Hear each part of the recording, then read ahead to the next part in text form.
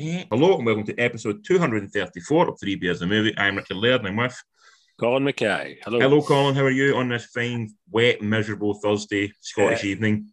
It is. It's a bit. Although, do you know what? As much as we moan about it, I would say that this winter's been quite mild, really, hasn't it? It's been wet and windy, and it's not been as overly cold. But then I live up in the hills, obviously, as you know, so it's always cold up here. So I'm just used to the cold now. You're like 10 degrees colder than everywhere else. I'm like Jeremiah Johnston is what I am. I'm living that lifestyle right now. I watch it live and go, doesn't look that bad.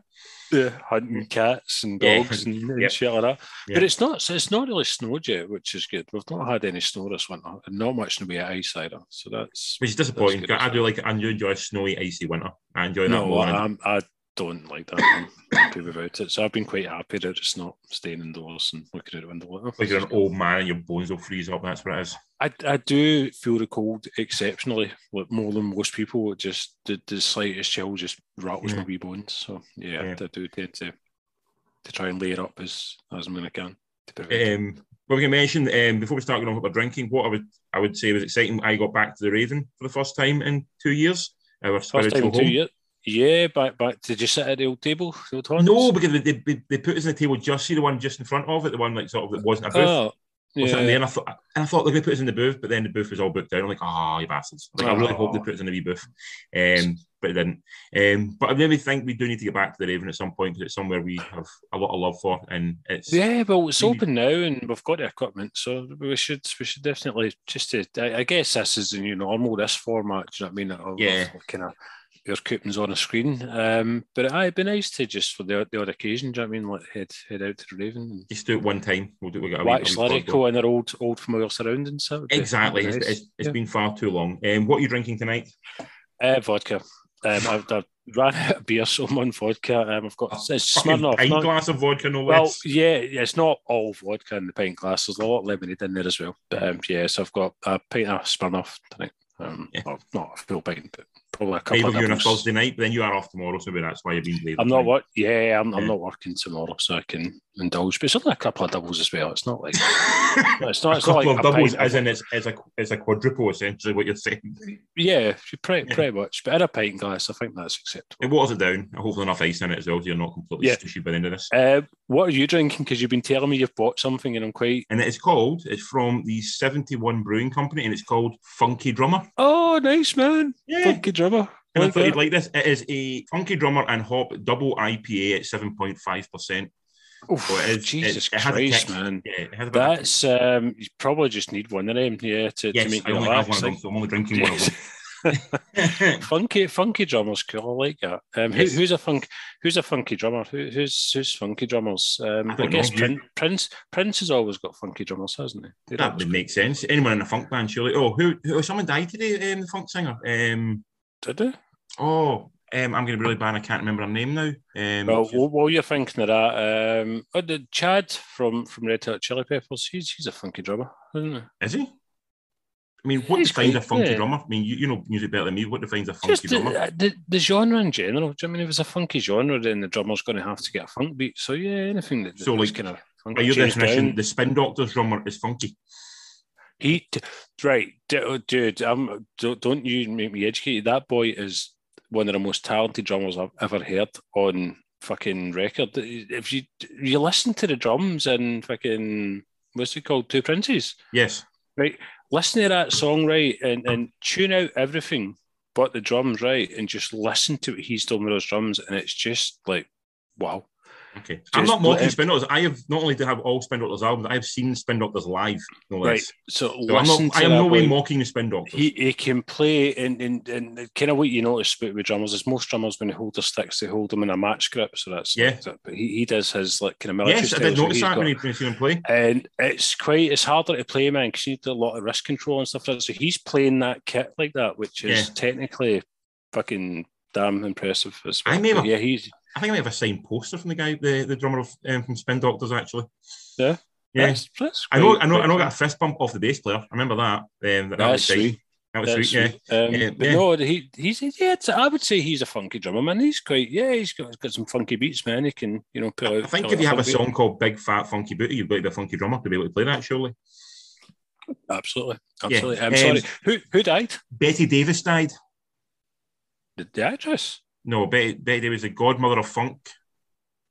I only know one Betty Davis. You need to. With the Betty Davis eyes. Is that where it's from? Possibly, I don't know. I thought it was the second wife of jazz star Miles Davis as well. All right, okay. I generally don't know a song, but any songs by her, but I probably do if I was to hear them. But she was. She died today at 77. Oh, that was a shame to hear a talent getting lost. He blazed a trail with a raw brand of funk and sexual lyrics that would go on to influence stars like Prince and Madonna. Oh, cool. Okay, so yeah, I'll have a wee, does look like the sort of the epitome of like sort of that 1970s New York like black punk scene. She looks like if you can picture a woman in that scene, this is what she looks like. She looks like it, yeah. Cool. I'll look it up. Yeah. She's got her funk on. She has most definitely got funk on. Yes. Yeah, definitely. Yeah. Oh, R.I.P. Betty Davis, which is it's kind of weird because it's like Betty Davis is Betty Davis as well. Well, see, I think there's a Gaslight Anthem song when they reference Betty Davis's eyes in it, and I'm trying to think, are they talking about the actress or are they talking about Betty Davis, the songwriter now? That makes me think. Plus, there's a song Betty Davis Eyes as well, isn't there? I can't remember who sings it, but there's a song called Betty Davis Eyes as well. Oh, there is actually, yeah. They could be referencing that as well. Just to, sorry, man. Just to now I'm totally thrown by it. Anyway, I'm going to sit here and get slowly drunk on a 7.5 double hopped IPA, and you're going to drink on your vodka while we talk about stuff. Have you watched anything of interest at home? Yes, I have. I watched something very, very interesting at home.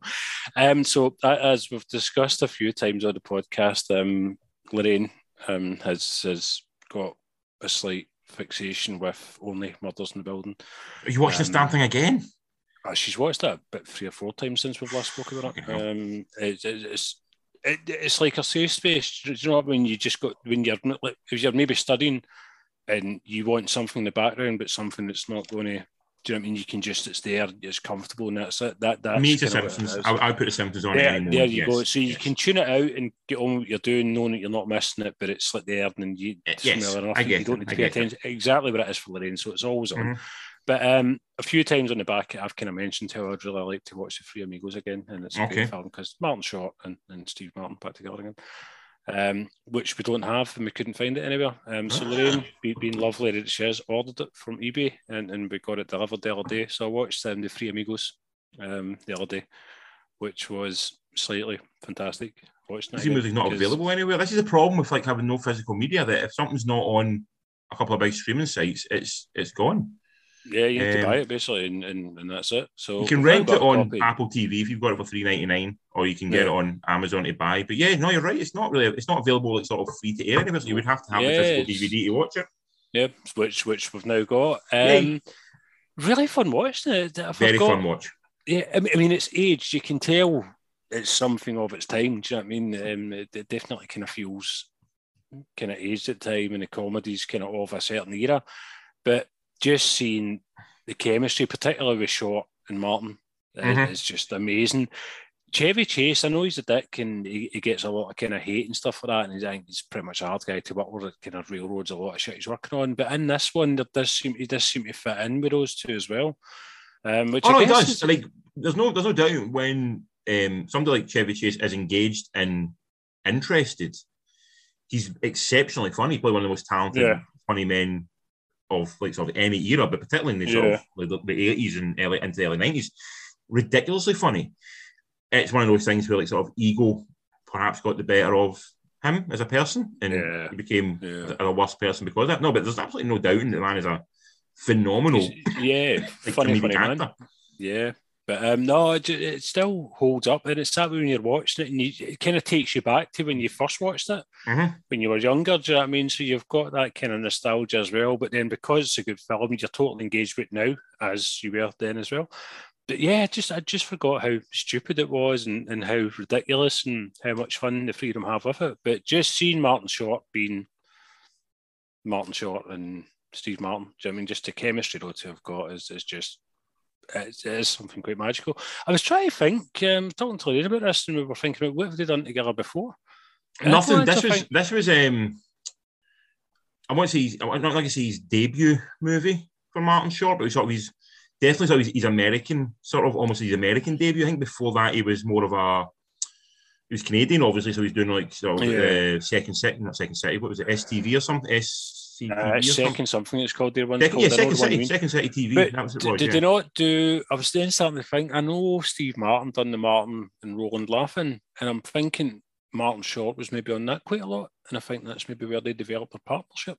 Possibly. I'm sure I read his book actually, Martin Short's book, and I'm sure he's talked about like he met at the sort of the audition, and this is where they sort of it all kind of gelled from that point of view. There wasn't really much beforehand. It was very much sort of like the Three Amigos. Yeah, they thought he was funny on SCTV, and then so they invited him down amongst a lot of people for auditions, and they gave him the job based on his sort of like sort of audition and sort of the chemistry, the natural chemistry they all had together. But it's definitely like Chase and Martin were established at that point in time. I think and they sort of needed a third in it, and this is the guy they got. So he was definitely sort of the last, the kind of not the odd one out, but the sort of the last man in. Have you ever seen the picture of the premiere for Three Amigos? No. Have a look, because Chevy Chase and Steve Martin tell Martin Short that they're all going to go as dressed in their cowboy outfits to the premiere. And let me, they didn't. Only Martin Short turns up wearing his full outfit for this. He's got the sombrero and everything. And the rest, they're dressed in their suits and everything, and not caring. So that's which does seem very Martin Short, very like kind of sort of Chevy Chase humor. Yeah. But I mean, it's a really funny film. It's like you said, it's definitely of its time, because there's nothing. I mean, maybe I'm watching it the wrong time, but I don't think there's anything particularly offensive in it from what I've. No, it just feels like 80s, 90s humour. Do you know what I mean? Like, the kind of humour was I guess different than humour. Yeah. There's nothing like racist or like homophobic. There's nothing like that, and I don't think from what I remember, I've not seen it for a long time. It's the family movies. You know what I mean, you could watch now, and it's not like Ghostbusters where everyone's smoking and shit like that. I mean, it's a lot tamer and stuff like that. What I was going to say is, Inner Space, did Martin Short do that before or after? Because I think it was after that. Right? That was 87. So this put him, kind of gave him the this was definitely just for him to space and stuff like that. Yes. Yeah. Yes, this is one that pushed him forward. Yes. Yeah, cool. But no, I enjoyed that immensely, and if you want to watch it, so you're welcome to borrow it as well. I may have it actually. So, I'm have to check. I think I might actually already have it in the house somewhere. What I would say, if you're looking for a good Martin Short stuff, I know you don't read as much as you should sometimes, Colin. It takes a lot to get your interest up. But Martin, his autobiography, it's called I Must Say, and it's exceptionally good.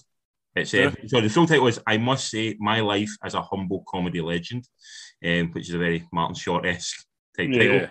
Fantastic read, like a genuinely brilliant, funny read. Like I thought it was excellent. Really got me giggling. Also, did I give you the book by Nick DeSemlin, all about the sort of 80s? Yes, comedy? Yeah, I read that. Yep, I do read. So you do read sometimes, but you don't. I do read. Just now, I'm reading. I got one for my Christmas, a book called All the Marvels that I got, and it's basically this guy decided he was going to read every Marvel comic book or every canon one. Do you know what I mean? So like Star Wars and stuff like that. But basically every single comic book, he read them all.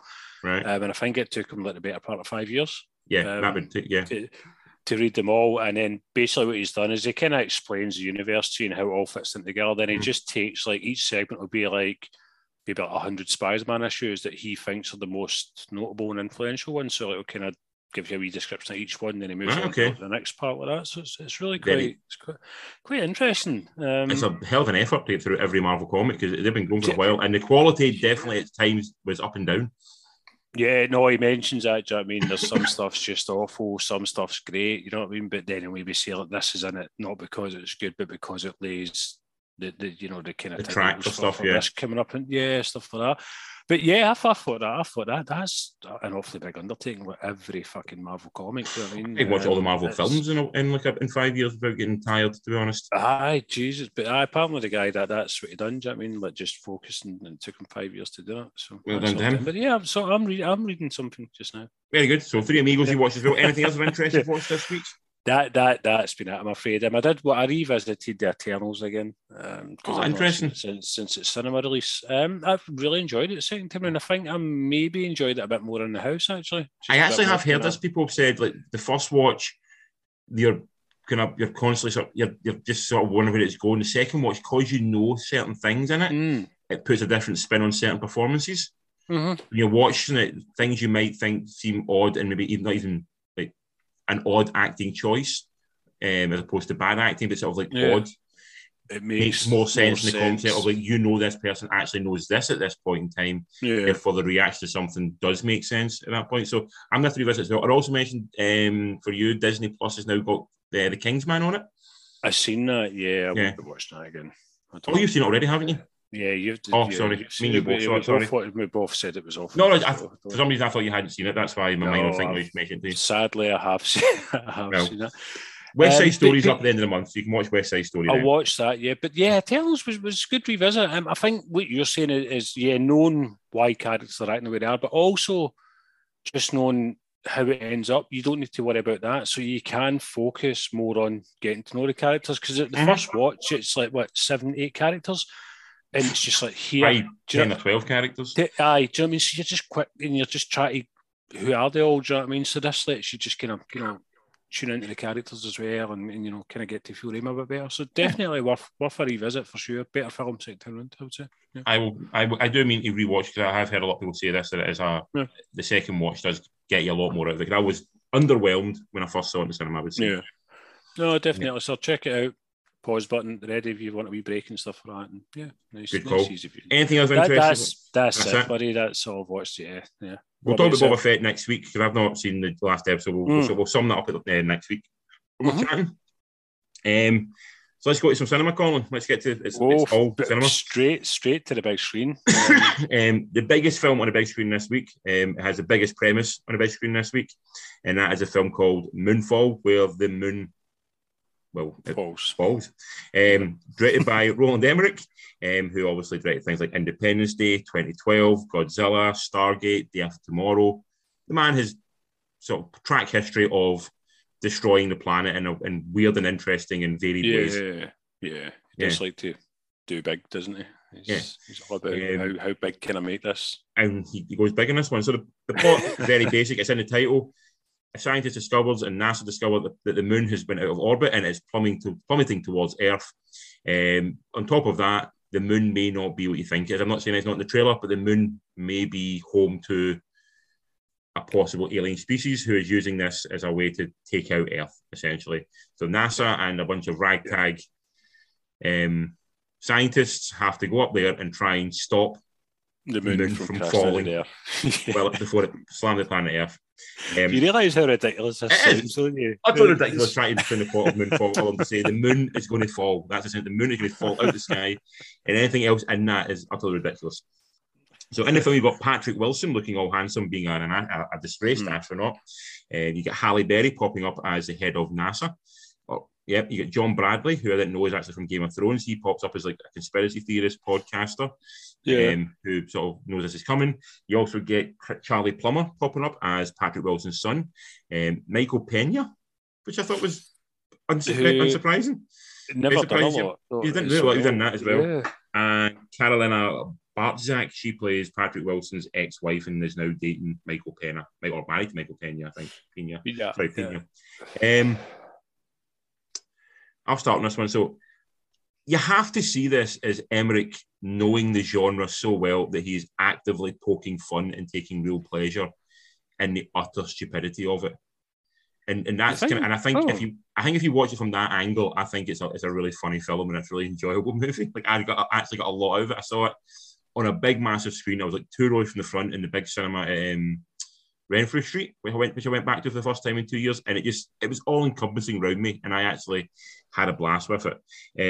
Some of the dialogue is truly some of the most horrendous dialogue I've ever heard in your life, and it's almost amazing the cast actually managed to spit it out, because it almost doesn't make sense, but the fact they managed to say it is unbelievable. So I think a lot of plaudits to the cast who managed to do it without laughing and making me laugh while saying it.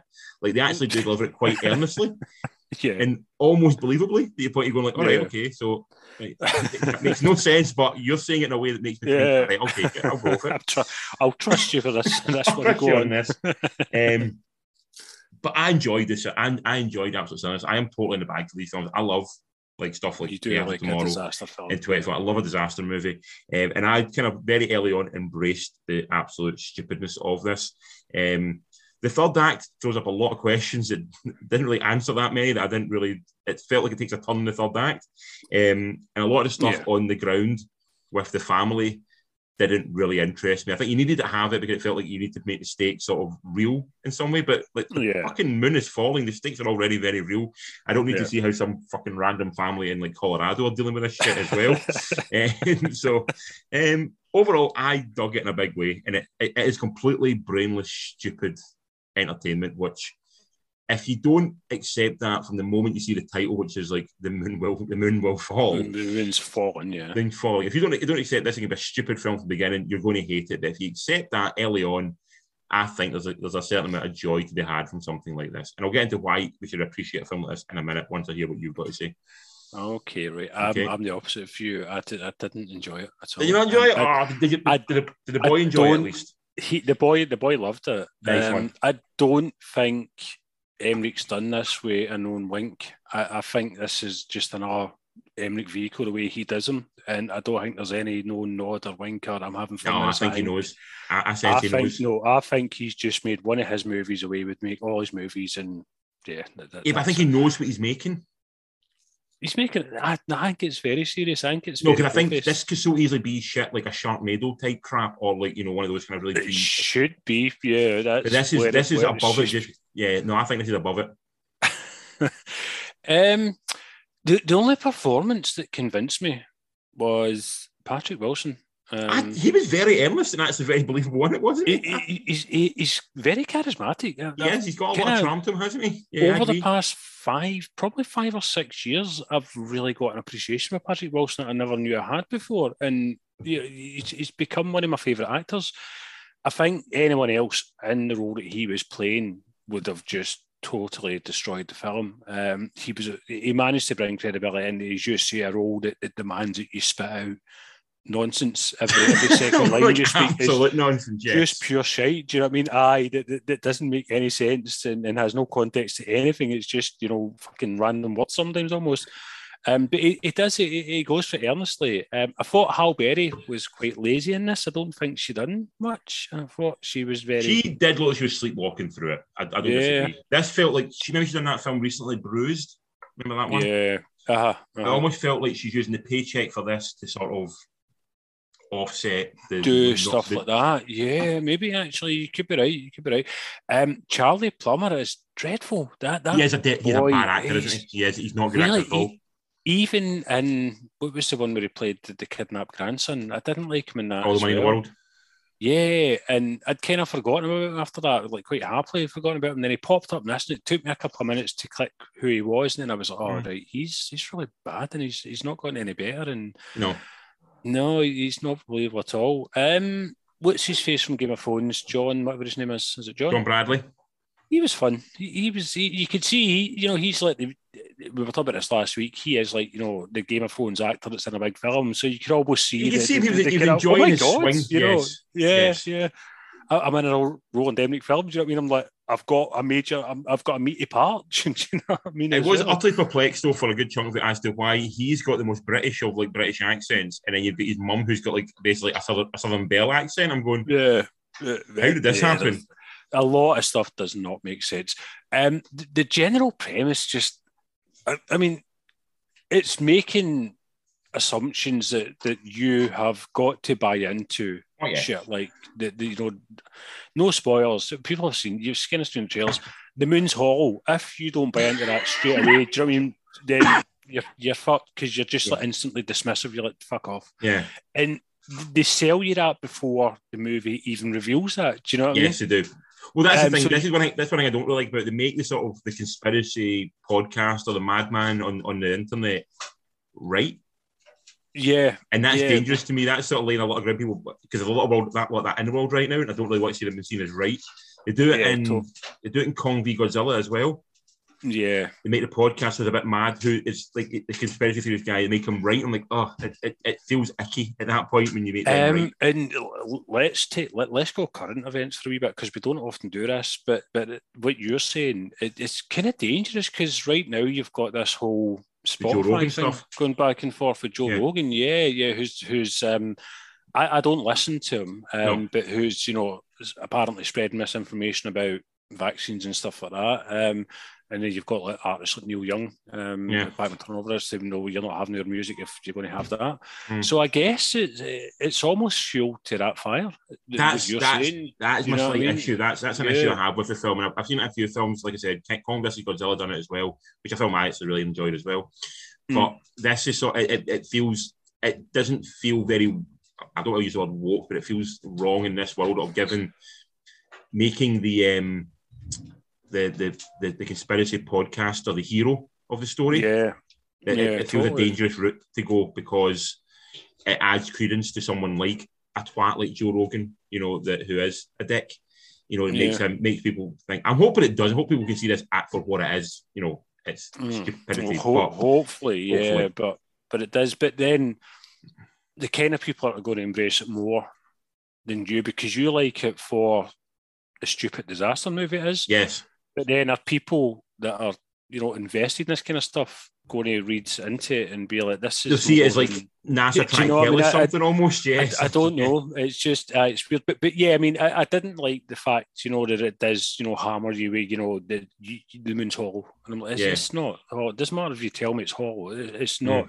And I think if you're not willing to kind of leave that disbelief, do you know what I mean, at the door when you go in, then that probably ruin it for myself doing that as well, maybe. Yeah, I mean, you've got to do that for any movie. If you're watching a film called Godzilla versus Kong, you've got to make the disbelief that there's a hollow earth where creatures rise out of. But I don't mind that shit, because that is pure fantasy. But films like this Moonfall, try to base it in reality a little bit. Try to they do try and throw science. They throw science in there as well, and you're like, like Godzilla Kong is just shite. I mean, there's not a fucking 400-foot monkey running about, fucking, eating banana trees. That doesn't happen. But with this, they'll give you science behind it, and you're like, well, don't.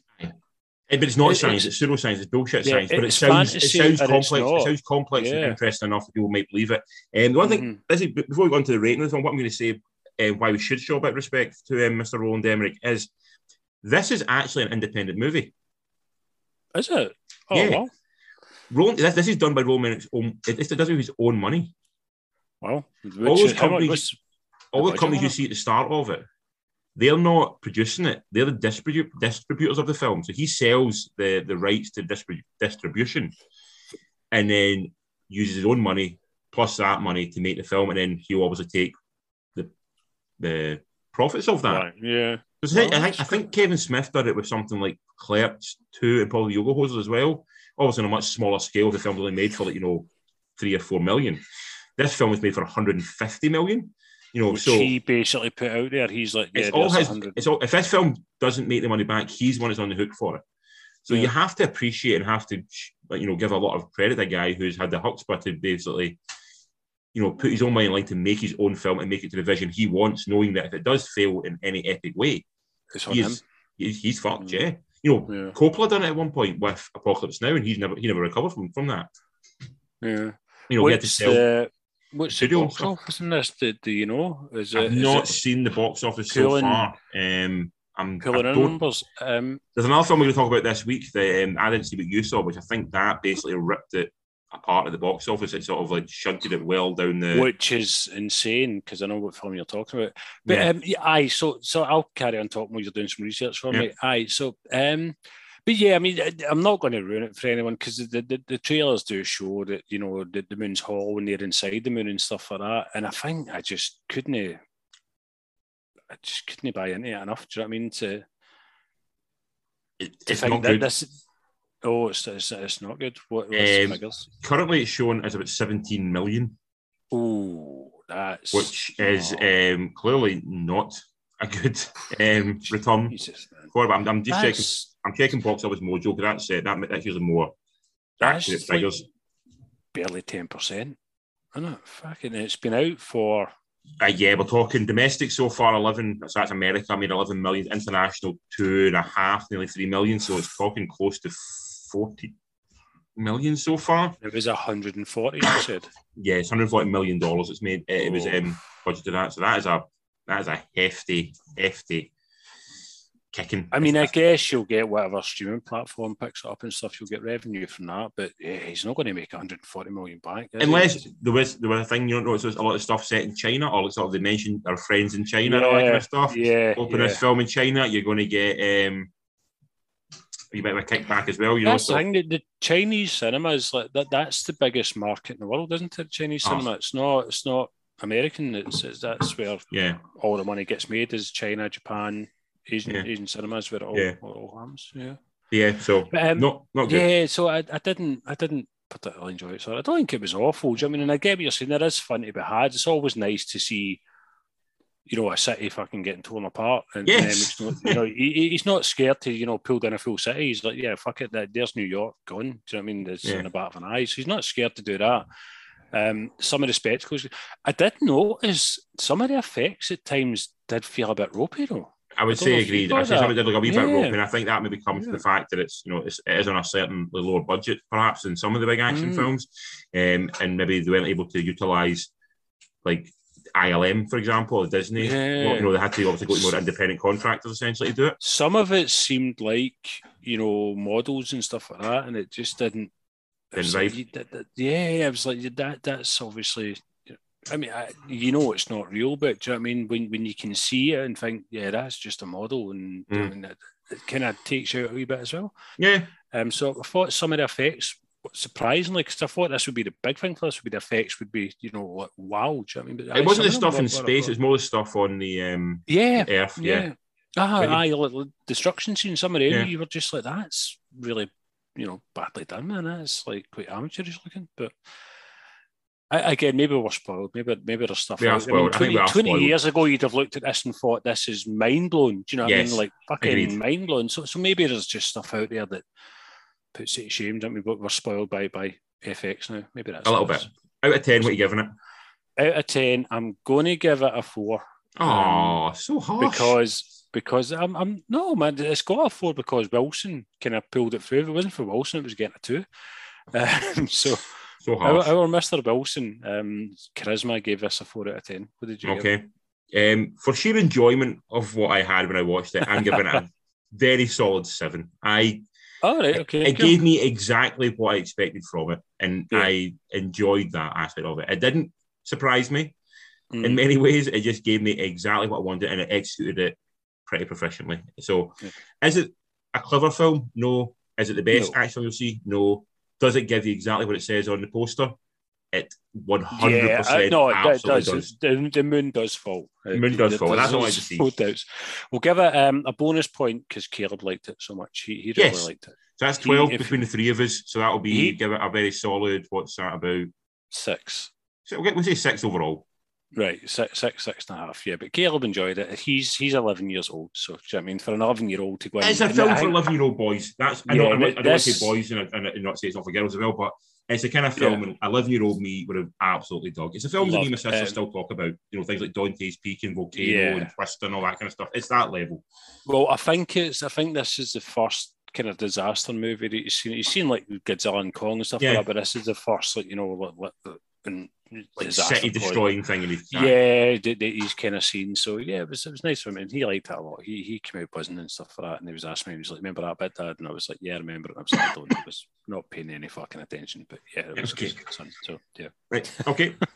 On from that, we move on to a film that I've seen, you've not, which is called The Eyes of Tammy Faye, directed by Michael Showalter, who directed the film Lovebirds, which is on Netflix, the one with Camille Nanjiani, and it's a date night that goes awry.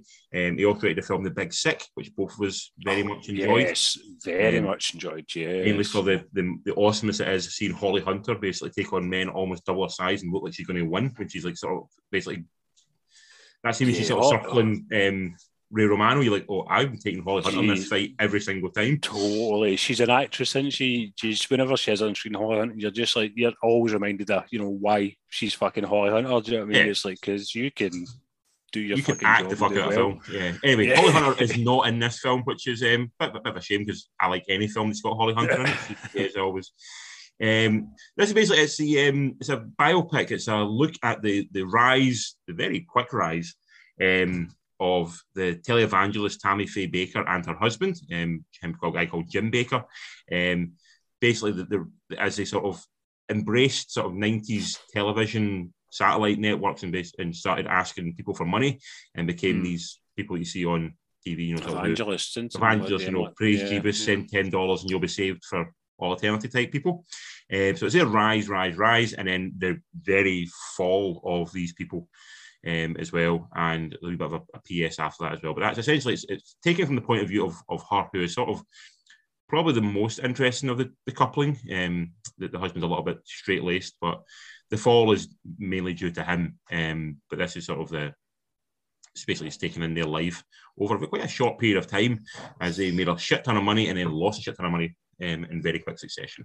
So in the film, you've got buried under a lot of makeup and now Academy Award nominated Jessica Chastain for this movie. So bravo to her. She plays Tammy Faye.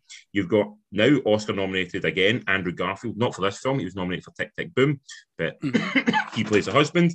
You've also got Vincent D'Onofrio popping up in it as well. He plays, it's a really famous evangelical. Billy Graham? No, Billy Graham as well before this. Jerry Falwell. Right. Jerry Falwell. And you've also got Cherry Jones from it. She pops up as Jessica Chastain's mother, and Mark Weisstreich, who pops up as a sort of odd love interest in it.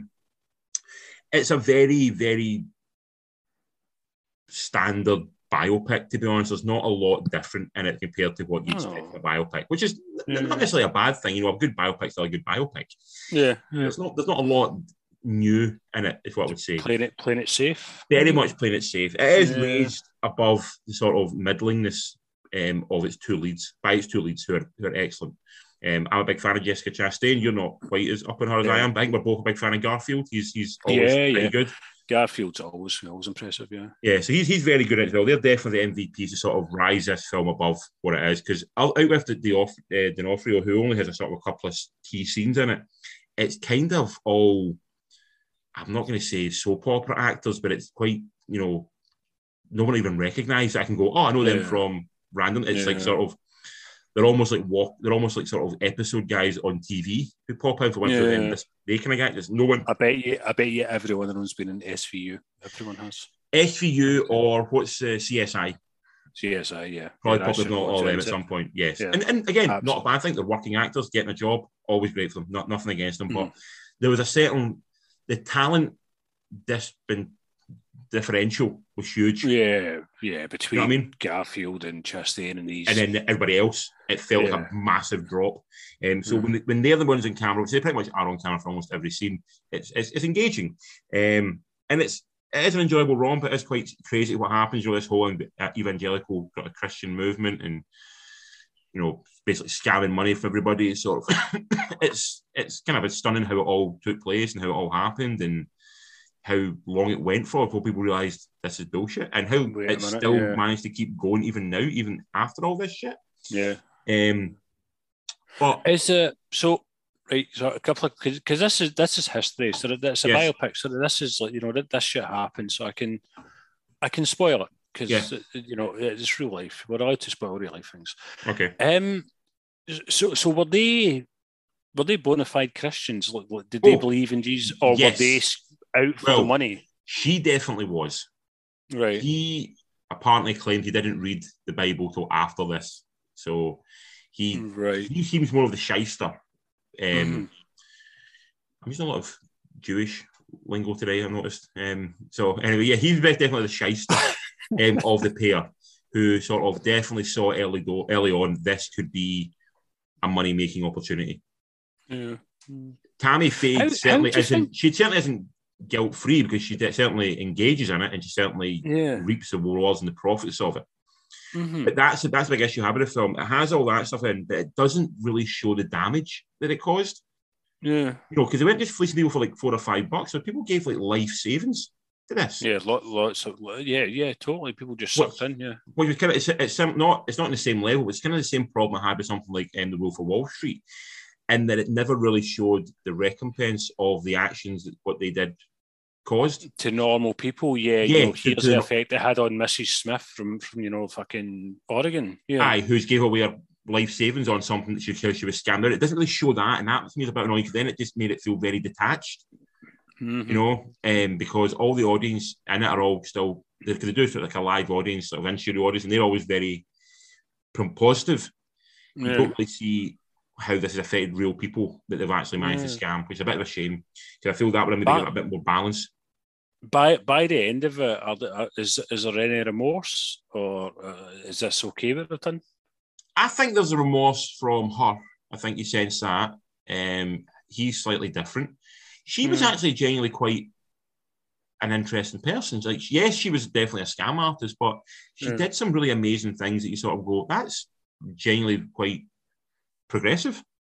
Yeah. Like the big thing she did, which she still talked about, was she had, during the AIDS epidemic, she was talking to an AIDS sufferer and basically treating him as a human being on Christian television and not condoning him for being homosexual, yeah, which was obviously which is quite progressive, for the church to do. And she always saw people who doesn't matter if they were gay, if they were lesbian, if they were bi, if they were trans. She saw them as human beings who should be loved by God, which kind of her love comes from I have a very questionable place. If you only can love someone because you're fearful of your God, then maybe that seems odd. But what she was doing was nice. She was showing a lot of love to people who generally in the church hadn't been given a lot of love and allowed to feel faith. They'd always been sort of chastised and marginalized within the church. So to that respect, she was an interesting person, and definitely she earned some kudos in some way.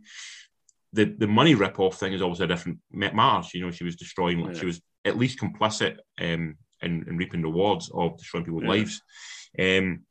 The film itself. What did you do? Sorry. I'm quite intrigued now. My brain's kind of thinking of shit now. Sorry, man. So all this money that they got. Yeah. They were saying they were putting it into like sort of like building homes for like the needy and the poor and all that kind of stuff. But they were doing that to some extent. But they're also building themselves a massive house as well. Right. Okay. Kind of like not dissimilar to that. You see the thing with Captain Tom and his family. The guy doing the walks around the parks and stuff like that to raise money for the NHS. They're getting investigated now because basically they were siphoning off money to give to like consultancy firms to sort of help them with stuff, which in reality were owned by the family of him. Oh, right. Oh, so like the daughter was. Yeah. You know what I mean? They're taking the money. Yeah, that people have given in good faith for a charity, and they're basically filtering it back to themselves, but by doing it through legal means, by saying, "Oh no, they have a security firm, but you own the security firm." That kind of stuff. Stuff like that's horrible, man. Why can't people just be?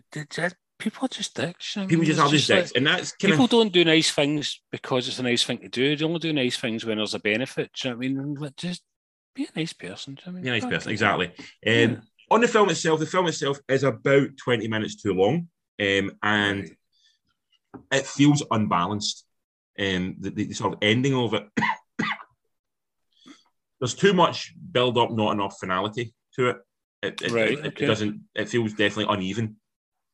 And the biggest issue I had was it felt too much like a TV movie as opposed to what's the word? Cinematic, yeah. It felt very much like an HBO special you might see on HBO. Even on the big screen, you still feel like that. Very much so, yeah. It still felt very uncinematic. Not again. Not. I'm finding it being mean in a bad way, but there's some stories I feel shouldn't that belong somewhere else. And this felt like it felt more like a TV special, even a Netflix special, like a one-off like Netflix movie. It might have done better in that respect. I think Amazon's actually bought the rights to it, so I think maybe it's America, it's on Amazon. But yeah, it didn't really feel to me like a cinema movie. I think it's got two movie stars in it, Chastain and Garfield. That's why it's in the cinema. But overall, it felt very much like a TV movie or a straight-to-video movie that very interesting, but not enough to hold my interest throughout it, to be honest. It's a bit of a shame. So what are these fuckers doing now? What She's dead. Right. Okay. She died. He's back doing the shit again. He's back with he's back doing the evangelical stuff. Even after all, so after being exposed and her dying and stuff like that, he's straight back in to give me your money. What a cunt. Aye, exactly. But it's more amazing away with it, and that might be apparently this is based on a documentary that was out a few years ago called The Eyes of Tammy Faye as well. Right. I've not seen that documentary. I think the documentary might be able to give more background and colour in a few more areas that might make this make sense a wee bit more to make it felt. It felt they were very focused on her, but not enough of that as to what was actually going on, other than he kept saying, "Give me money to help us out," type thing, Like they talk about the police investigating, but it's like, why would the police be investigating? Like, what was flagging up that was causing this, that kind of thing? Yeah, you don't investigate a legitimate business, so why? Yeah. You could have had something like, again, I've got to go for Wall Street, where you have the Kyle Chandler character, who's the FBI guy, so you have that sort of X factor in there, who's sort of who's looking into because he thinks there's something not right about it, and he has reason to believe that. You didn't really know why. I mean, you knew it was corrupt. You knew there was something wrong because we know this is not right, but there's no reason in the film to show it. It's not a bad watch, enjoyable watch. I think she's Oscar worthy based on the fact she wore a shit ton of makeup, totally transformative. You would not even recognise as Jessica Chastain, and that's the kind of thing that Oscar loves. Garfield's better performance this year, or more noteworthy performance, is definitely in Tick Tick Boom. He's definitely more a supporting character in this, I would say, compared to her. Still in it a lot, but definitely he's she's the main protagonist of it. But it's fine. It's just fine. I would say 6.5 out of 10. Well, which isn't a bad score for a movie you're saying is, serviceable. Serviceable, totally serviceable. Yeah, just horrible people, man. I don't get. I don't know, man. Maybe I'm naive and stupid, but I don't get why they fucking feel it's okay to do that, and then, but I also don't get like the victim perspective. I'm like, why do you so fucking stupid in doing that as well? Do you know what I mean? Why would you give all your money to that kind of person? Do you know what I think you're underestimating the how people are scared of religion. My grandparents would give money to the church before they gave money to a lot of things. Like 100%. Yeah, I guess that's it. If you're not that way, if your thought process isn't, religious, then you don't. It's just it's like it's a complete lack of understanding. I guess I don't understand why you would do that. A lot of these people you hear they already got scammed by, a bank or a con man claiming to be a Nigerian prince. And I'm like, how can you be so stupid? But I guess people, sometimes it's sadness, sometimes it's desperation, sometimes it's loneliness. But the church. I say as a man who's been to church many times in his life and was brought up with a lot of churchy stuff in his life when it came to his grandparents, the church knows who to target. They know where to target. They know what people want to hear at times. They want. They know how to pull on the heartstrings of what makes people want to give money over. I've always said to my gran, I said I have no problem with belief in a higher power and a God. I have a real problem with a church. Yeah, organised religion is horrendous. If you believe in a higher power who might look over you and give you solace, I'm kind of okay with that. Why does that guy need to live in a mansion house and have all the artwork in it? Yeah, absolutely. Is faith not about faith, not richness? Yeah. No, it just kind of honestly confuses the fuck out of me. I don't get it. I don't understand how people can be duped, but then it's like they want to be duped, so they're really that naive, and I guess they are. Anyway, move on to probably the polar opposite in terms of films. We'll go into a film called 6.5. Yeah, 6.5. Just really quickly, just on the Andrew Garfield note. Yes. I did watch The Amazing Spider-Man with Caleb. Okay, what do you think of it? We're still on our Spider-Man adventure. I just would say, on revisiting that film, I don't really get the hate for Garfield in those films. I thought I'm actually starting to think they prefer his Peter Parker to Tobey Maguire's now. Do you know what I mean? Far too attracted with Peter Parker. Far too cool with Peter Parker. I don't know, but it does play. I mean, he still gets the kind of geek. Do you know what I mean? But kind of geeks are cool now. Do you know what I mean? Like they were when Raimi done his films, and I don't know. I'm feeling he's maybe a better Parker. Controversial. I think he's actually a better Spider-Man, but not as good a Parker. Whereas I like definitely a better Spider-Man as well. But no, I'm kind of digging him a lot. But no, he's a great actor. So we're both massive fans, and I think he's still. I mean, he's still a kid. Do you know what I mean as well? He's still got. I think he's still got his biggest surprises to pull yet as well. I think he's definitely an actor on a journey who I think continue to be interesting. It seems like an also seems, from what I saw, a very decent man as well, which is always nice. Aye, seems to be a decent bloke. Aye, just kind of, happy to get what he's got and, enjoy it, which is always nice. Sorry, so digression there. Sorry, so 6.5 out of 10 for the biopic about TV evangelist. Yes, the Eyes of Tammy Faye. But now we'll move on to yourself, Colin. We're going to watch. You're going to talk about a film called Jackass Forever.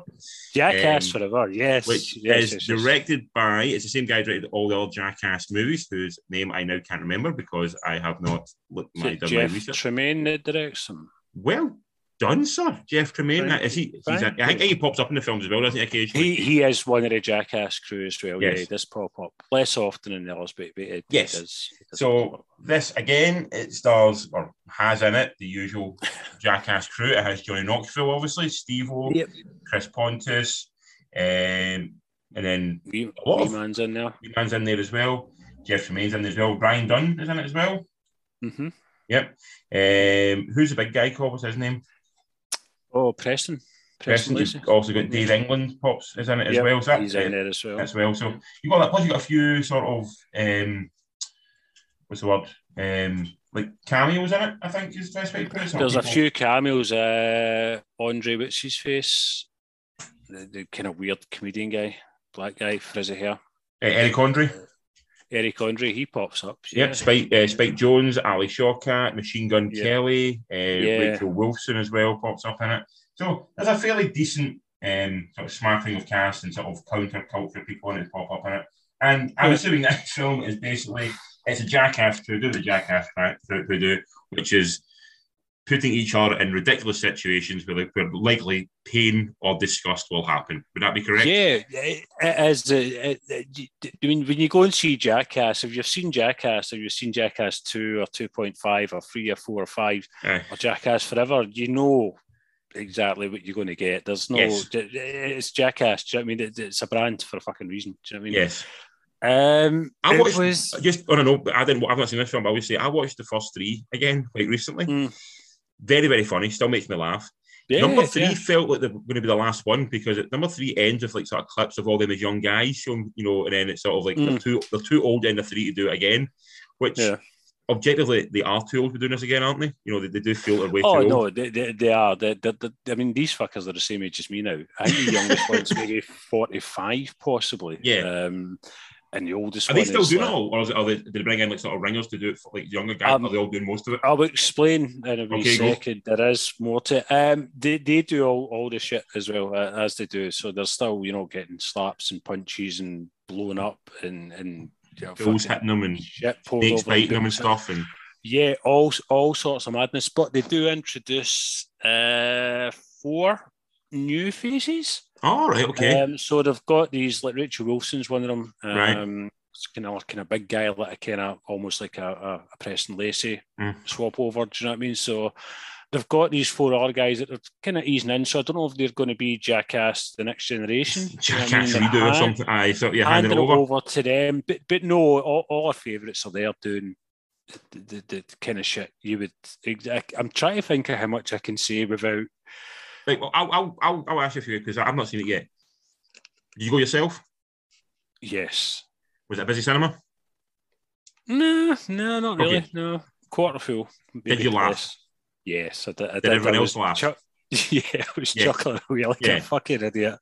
Yeah. As much as you try, because you are aware. Do you know what I mean? You're an adult as well. You go, I shouldn't be laughing at someone getting punched in the nuts, but ultimately it is still fucking funny. It is. It is really, really funny. But what I think you get most from it, you'll probably agree with this, is in between the horrible shit they do to each other is when you see like the love they've really got. It's like the kind of banter or the reactions and, like the wee kind of moments afterwards, and you can see like they genuinely, they fuck with each other in a horrible way, but there's a genuine love there. That's what I got from the films I was watching them. When you watch the films again, they do genuinely love and care for each other. Yeah. What I do like about it is they all know it's going to happen to them eventually. Because if you're friends with these people, somebody sometime is going to fucking hit you in the head with a spade or something. So they all accept. Sometimes they'll be the butt of the joke, and sometimes they'll be the one doing the joke, and sometimes they'll be able to react to the funniest of it. They all accept that, and they all are comfortable knowing that this will happen at some point. And it's like, and and they accept, and and it is very heartwarming in a way, even though they're doing some really horrible shit to each other, and they're doing it sometimes voluntarily, almost like they don't want to say. It's a bit like you don't want to say no because the people will think you're a coward type thing. Peer pressure, totally. Yeah, it's total peer pressure. You know, it's like pop that hose and let it fire and go. No, I don't want to do it. If you don't do it, you're a dick. Like, all right, shit, I've got to go and do this. You know, he done it last week. Okay, then. Aye. They must have some. I think they do have. From what I remember, reading little clips of it, they have some sort of like, if you do something really bad, you're allowed to opt out of something later on. But it's all sort of pre-arranged. Where you go, like, if you can't just suddenly call it on the day or something when I'm not doing that. You have to sort of like almost, there is a structure to who does what and when they do what type thing. And you're allowed to say no, but you have to say no in advance. And once you say no to that one, you can't say no to the next one. Yep. And it just gets dafter and dafter and dafter. Yeah. So it had some quite gross stuff in it as well. There's the usual kind of penis stuff that's usually done by Mr. Pontius. He usually provides any penis action, which there was plenty of. Yeah. The stunts they do revisit, which is nice. Quite a few of the stunts from Jackass the movie. Oh, nice, yeah. Tail end, bookends. So you got the kind of then and now. So they do revisit a few stunts, but I think we'd spoke about this last week and before leading up to this is it's not nice seeing it happen because they're old guys now. Do you know what I mean? Like, I watched an interview with Johnny Knoxville. The man's got like proper shock of like Ted Danson-esque white hair. Yeah. And he just looks old. He doesn't look old. He doesn't look an ancient man, but he looks like a man who's far too fucking old to get shot at a cannon. Yeah, and that's it. And you see them doing it, and as you say, they'll do it because they're not going to let their team down, their pals down. But you see the hurt, and you just like you're like, oh, please get up. Do you know what I mean? It's like, please don't be hurt badly. Do you know what I mean? Because they are hurt. Do you know what I mean? And they're just old guys putting themselves through madness to entertain fucking idiots like us. Do you know what I mean? And on the same level, but a man who went drinking for 4 days straight and is still recovering from it today, about 3 days later, I can only imagine what when you're 20, you can do it no problem. And that's much the same as this. When they're 20, throwing themselves into a river or smashing themselves off a concrete block, they're fine. They'll rub it off. They'll be fine. When you're 15, you do that, man, you're down for a while. You're not going to get back up. Everything hurts more. Everything takes its toll. It's just you get older, and the body's just not designed for that kind of physical abuse. And you can see at times, like, don't. I mean, they do well, and you want them to, but they will. Do you know what I mean? And it's just crazy. The one thing that I actually did miss more than I thought I would have, and it took me about 20 minutes in before I realised what was missing, was Bam Margera. I think there was a bit of a fallout.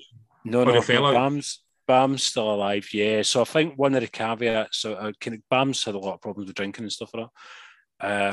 And I think one of the caveats was that you're not allowed to take any, you've got to continue counselling, and you can't be drunk or take drugs on set. We're going to have I think the same thing happened with Steve-O during, I think it's between the first and the second one. That was part of the deal, that he could not be on set drunk or on drugs. He had to be basically clean and sober. Because basically, at that point, it's really it's more for like health and safety and insurance. Because if he gets killed while on drugs, then it can be seen as like neglect at that point.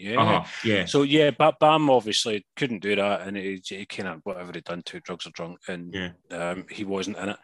I think it's getting quite bitter, and he's now suing Johnny Knoxville and the kind of production team as well. So it's a shame that it's getting to that. Do you know what I mean? Because as we were just talking about, the camaraderie they've got is like quite lovely. It's just they are like a family. Do you know what I mean? And then and especially after, who was the one that died?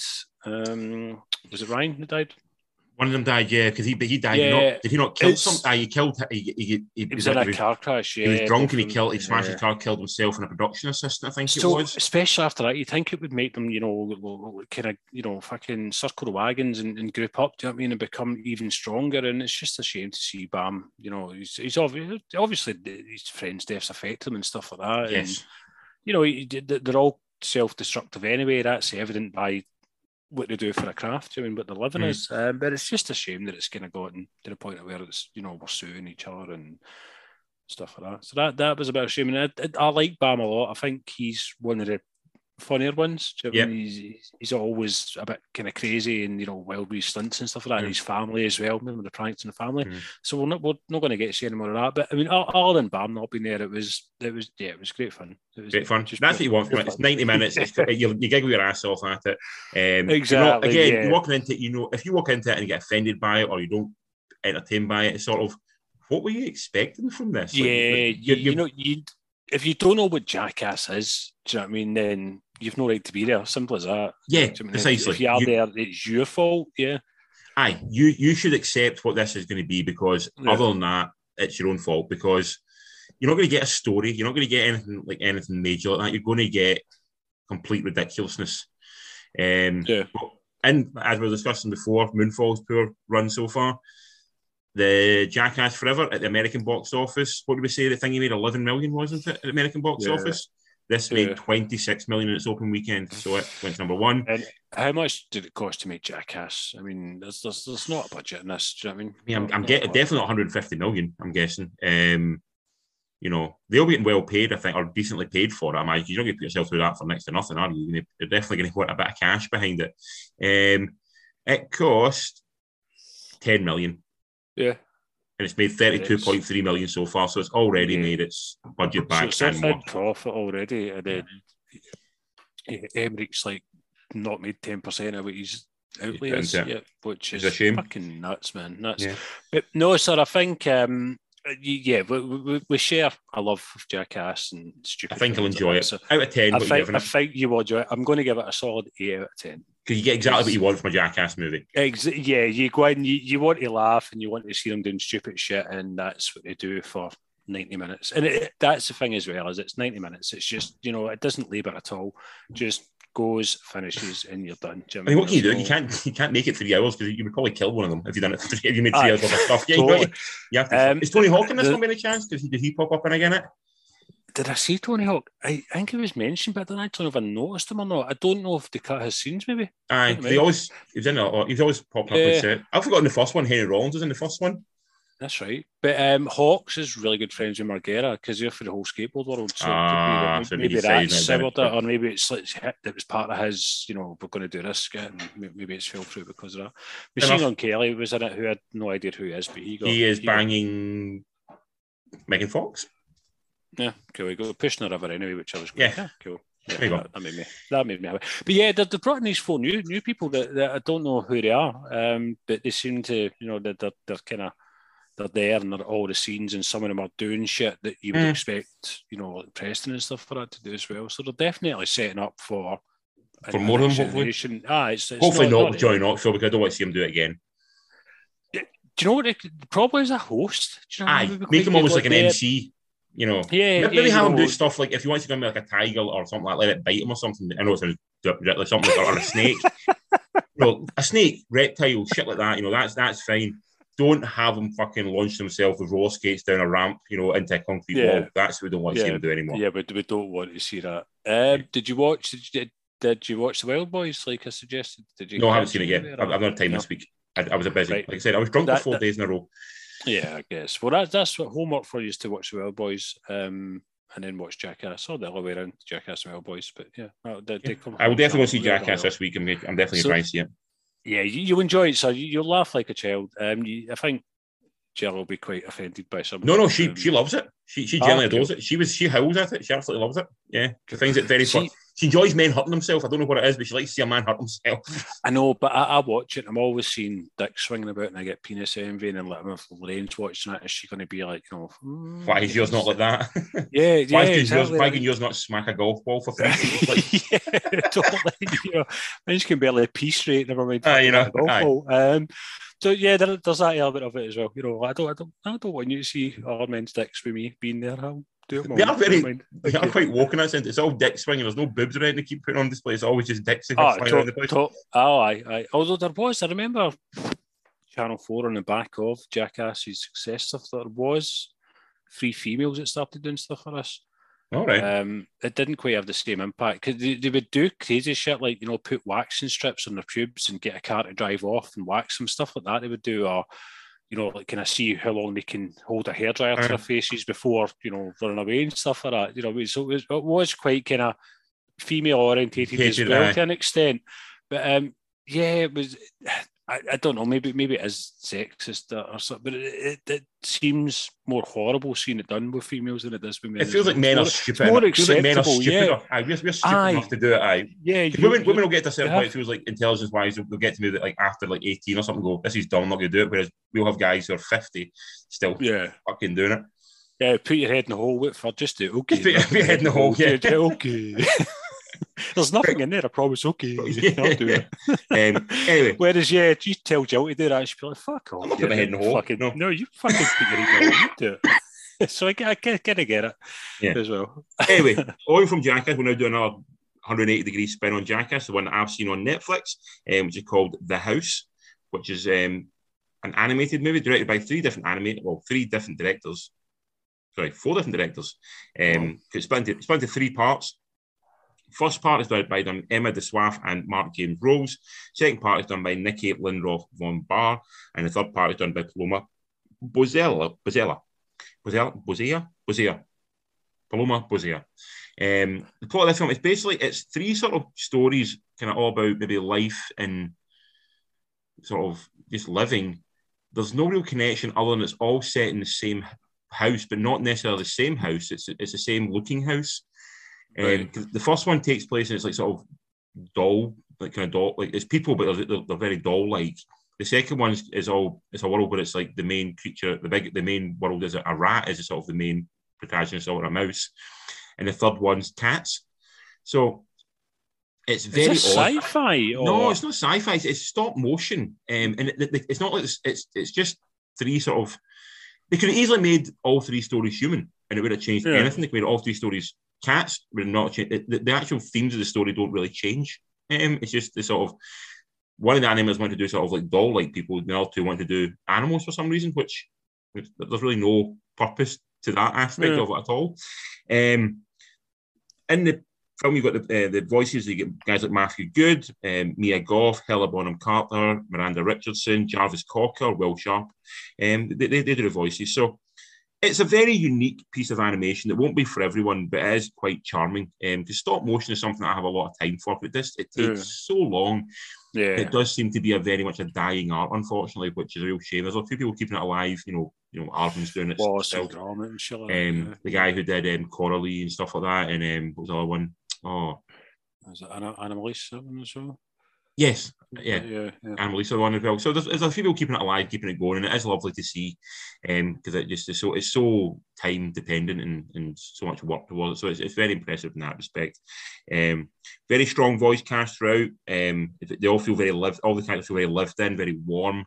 You don't, nothing really needs introducing that much. You kind of very quickly get who these characters were based on the animation and on the sort of the voice. The voices all suit the character, which I think is something that is missing something from all animated films. Yeah, definitely. Cast the actor and it's not, it doesn't really fit. Like, we all remember sort of like Robin Williams as a genie. That's perfect casting. We all know that. But most of the I didn't really get Taron Egerton as a monkey in Sing.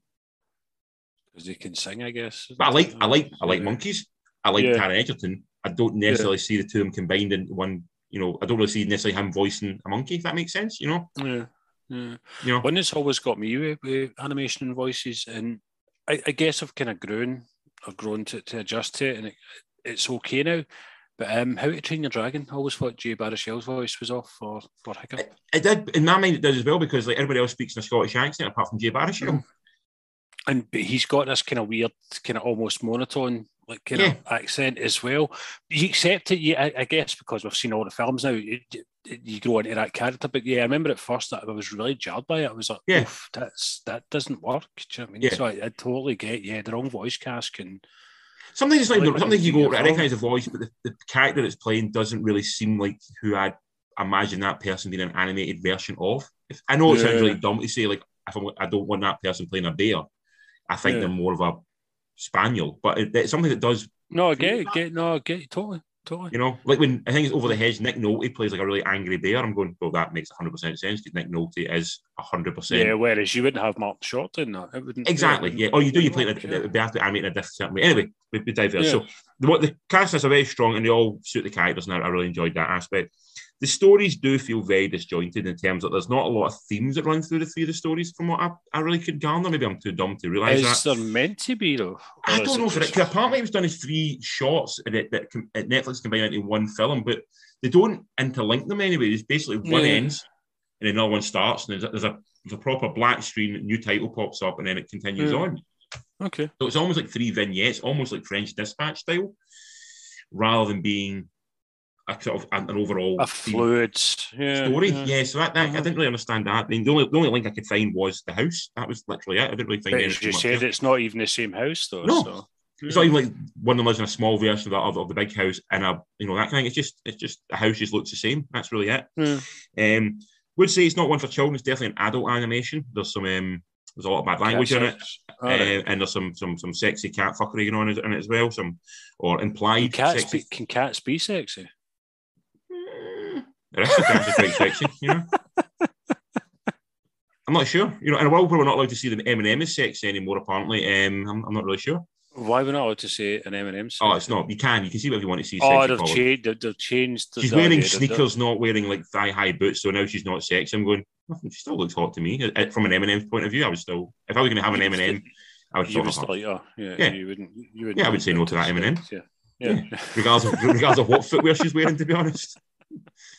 As long as they don't come for the Cadbury's bunny, that's the only thing I'm worried about. Or just an awakening was happening. The Cadbury's bunny was seductive looking bunny. Oh, Chitara as well. Jesus, it's a sexy cat right there. That's it. I'm trying to think of my sexiest animal. It has to be animated, otherwise it's weird. I think Chitara's quite possibly the pinnacle of sexy animals. I mean, Maid Marian and Robin Hood. You know, see like the fox. She wouldn't. She big eyes, big sexy eyes. But she was wearing a fucking curtain. So you're okay. You want a leotard or something? Chitara's wearing a leotard. Do you know what I mean? And it's very revealing. That they don't fucking cut out detail. That's what I'm just saying. True. It's I'll have to think of that. The sexiest animal. The sexiest animated animal. We'll go for like a family version, but rather than an adult version, because that's too. Yeah, that's weird. That we don't. There has to be rules to this. Otherwise, it's sick and horrible. Yeah, so it's got to be like in a family movie. So far, I'm going to go Chitara. So far, as you know, she's the benchmark right now. So I would say Jessica Rabbit, but she's only named Rabbit. She's not an actual rabbit. She's a human being. She's human. She stands above it. So right now, I think the Cadbury's bunny is winning it. Right now. I think I don't know.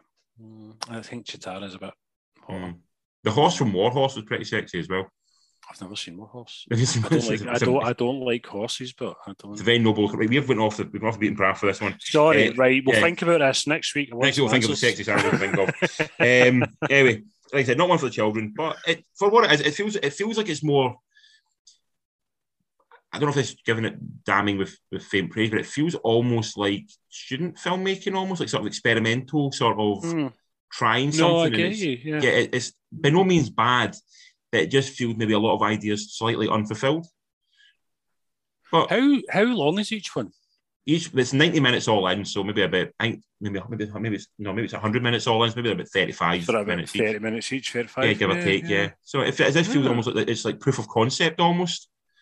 You know, would it have been better seeing them stand alone, like, you know, episode 1 this week, episode 2 next week? Would that I don't think the interest is there for it in that respect. I think it really is one of those things. It's not like Mandalorian. What you're like, oh, I cannot wait for episode 2 of that. It doesn't seem like, it definitely feels like probably putting it out as a film in one go is a better option rather than trying to convince people to come back week after week for it. But no, it's like it's fine. And I'm always, as I said, I'm always really nice. I'm always very keen and happy to see stop motion animation. I always like it. Yeah. Cool. Out of 10, would you give it? 6.5. That's not a bad rate. You're very generous with your ratings, man. I'm like, if I don't like something, I'm like, you're getting under 5. That's it. There's no. I think 5 would be a film. Under 5 is a film. I think we talked before. Under 5 is a film that looked badly made. See if you can make a film and it makes it look, and it looks like a film and it looks good and it's made. Yeah. That's worth at least a 5. Right, okay. You have to really fucking bowl the shit out of me or be really horrendous to get below a 5 with me. You know, which we've had quite a few. So. We've had a few. We've had one recently, I'm sure. Do we not have one? I'm pretty sure I give you one every week. Just you do. You give it very unjustly. It's a lot of films. I know I gave a 5 to the 355. I remember that one because it was very much just a generic average. You weren't impressed with that at all, were you? I'm trying to think of a film that I gave a 5 to, or in below 5. I'm sure there's been a few in the past. Was that one we saw? Mordecai is a 1. Yeah, that was that one. What was the one we saw? Like the Wolf movie we saw, the Scottish Wolf film, remember? Dude, I get angry still when I think of it.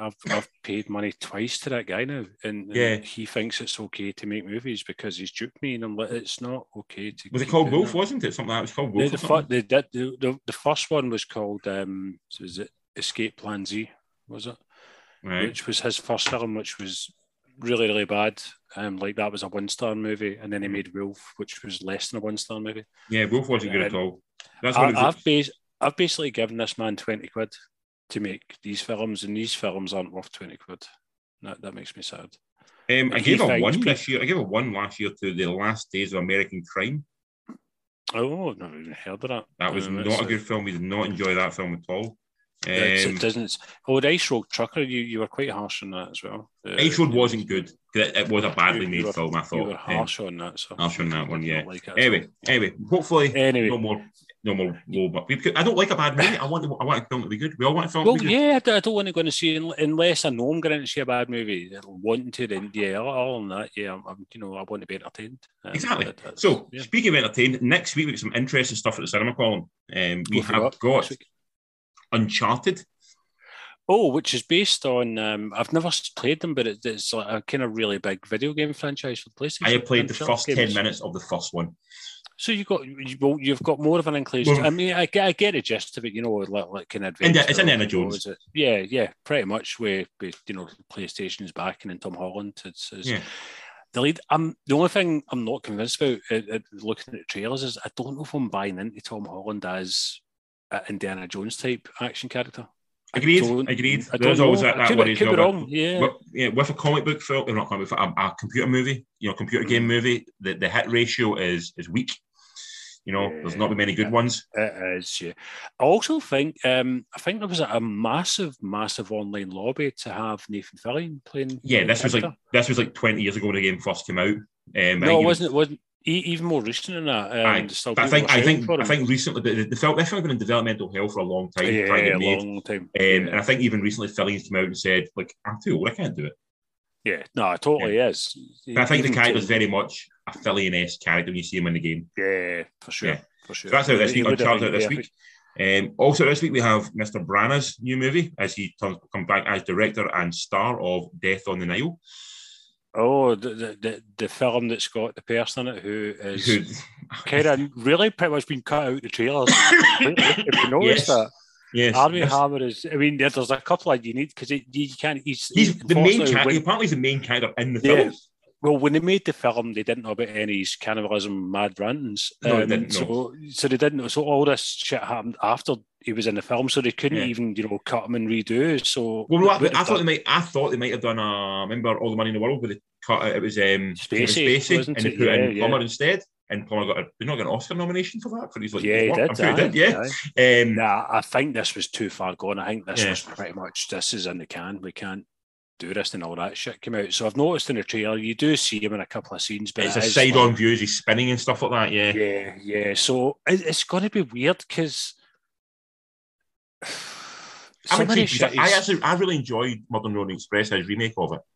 I liked it a lot as well. But I knew the fan. story of that, so I knew who the killer was in that. Yeah. And I also really enjoyed the Sidney Lumet version as well, one with Sean Connery. And I can't remember who plays the detective. Peter Ustinov, I believe it was. Okay. So I really like that one.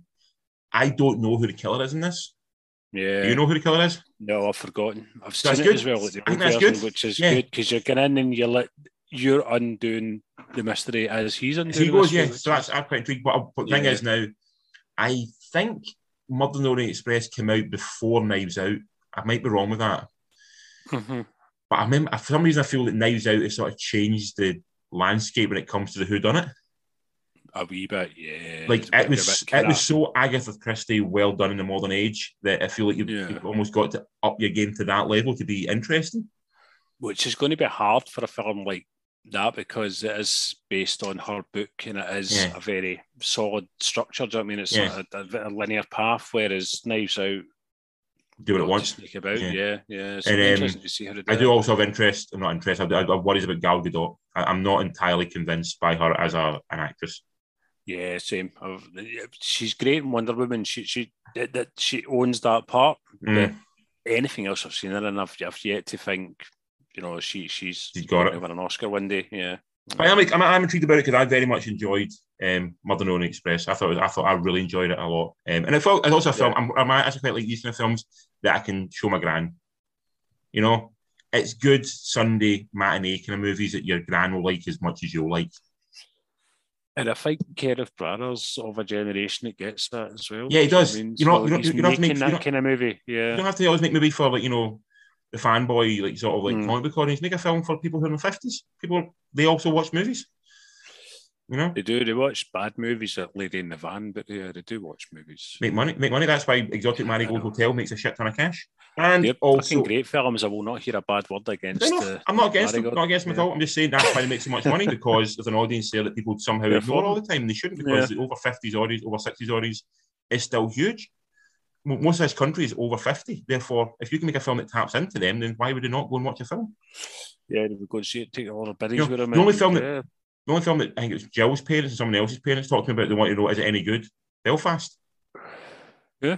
They don't give a fuck about Spider-Man Returns or, Batman coming in and that shit like that. They go, is Belfast any good? That's something that appeals to them. So that's an audience that will, it's like everyone really, isn't it? Yeah, perfect. Appeal to that. And also out next week in the cinema is a film called Marry Me, starring Jennifer Lopez and Owen Wilson.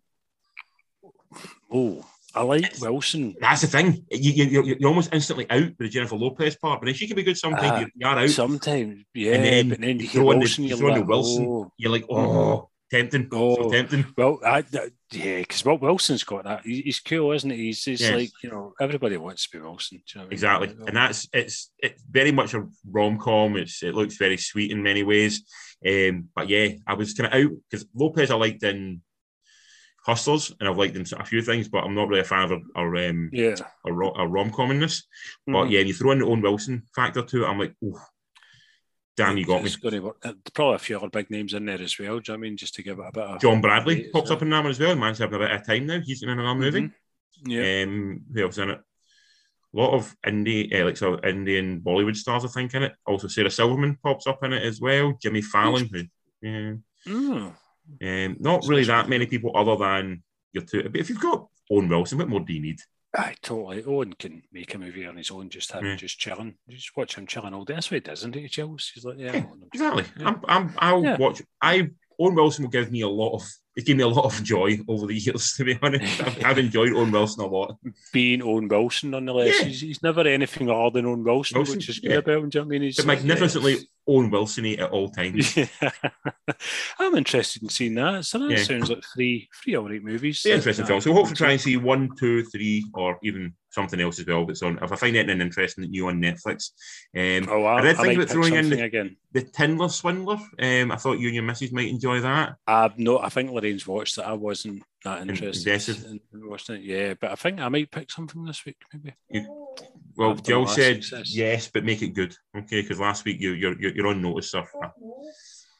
I'm on 3 strikes. No, the strike one. No, it's only one strike. Yes, that's only one. I've got 2 strikes to go. So well, make it a good one. Anyway, where can people find us? You can find us at number 3 Beers in the Movie, and we're on Gmail, Instagram, we're on Facebook, and we're on Twitter. So that's like, if you want to find someone, that's the places to be, isn't it? We can't. It's almost harder not to find us than it is to find us. It is harder not. We're here. Come find us. We are not Armie Hammer. We are definitely front and centre. We are showing our faces. We are not. Yeah. Well, and we're also not eating people either. Yeah. Yeah, we're not doing that. Do you know what to do, folks? Anyone that's listening, jump onto Instagram and let us know who's the sexiest female animated character. No, it's not animated character. It's animated animal character. Animal character. Animated character is easy. It's just a rabbit. That's the obvious. Male or female or just male? You can throw in a male one. I know a lot of women who really very much enjoy the Fox Robin Hood. That was a very much an awakening moment for them. Yeah. Oh, God, you got me thinking about male ones now. He's a very sexy, suave fox. I know, but he's not a He-Man, is he? I mean, not everyone wants the muscles. Some people want the charm and the suaveness. That's why you've got Prince Adam. No. I think you're the only person still into He-Man right now, sir. Anyway, I've been Colin. You've been Richard. And we've been 3 Beers in a Movie.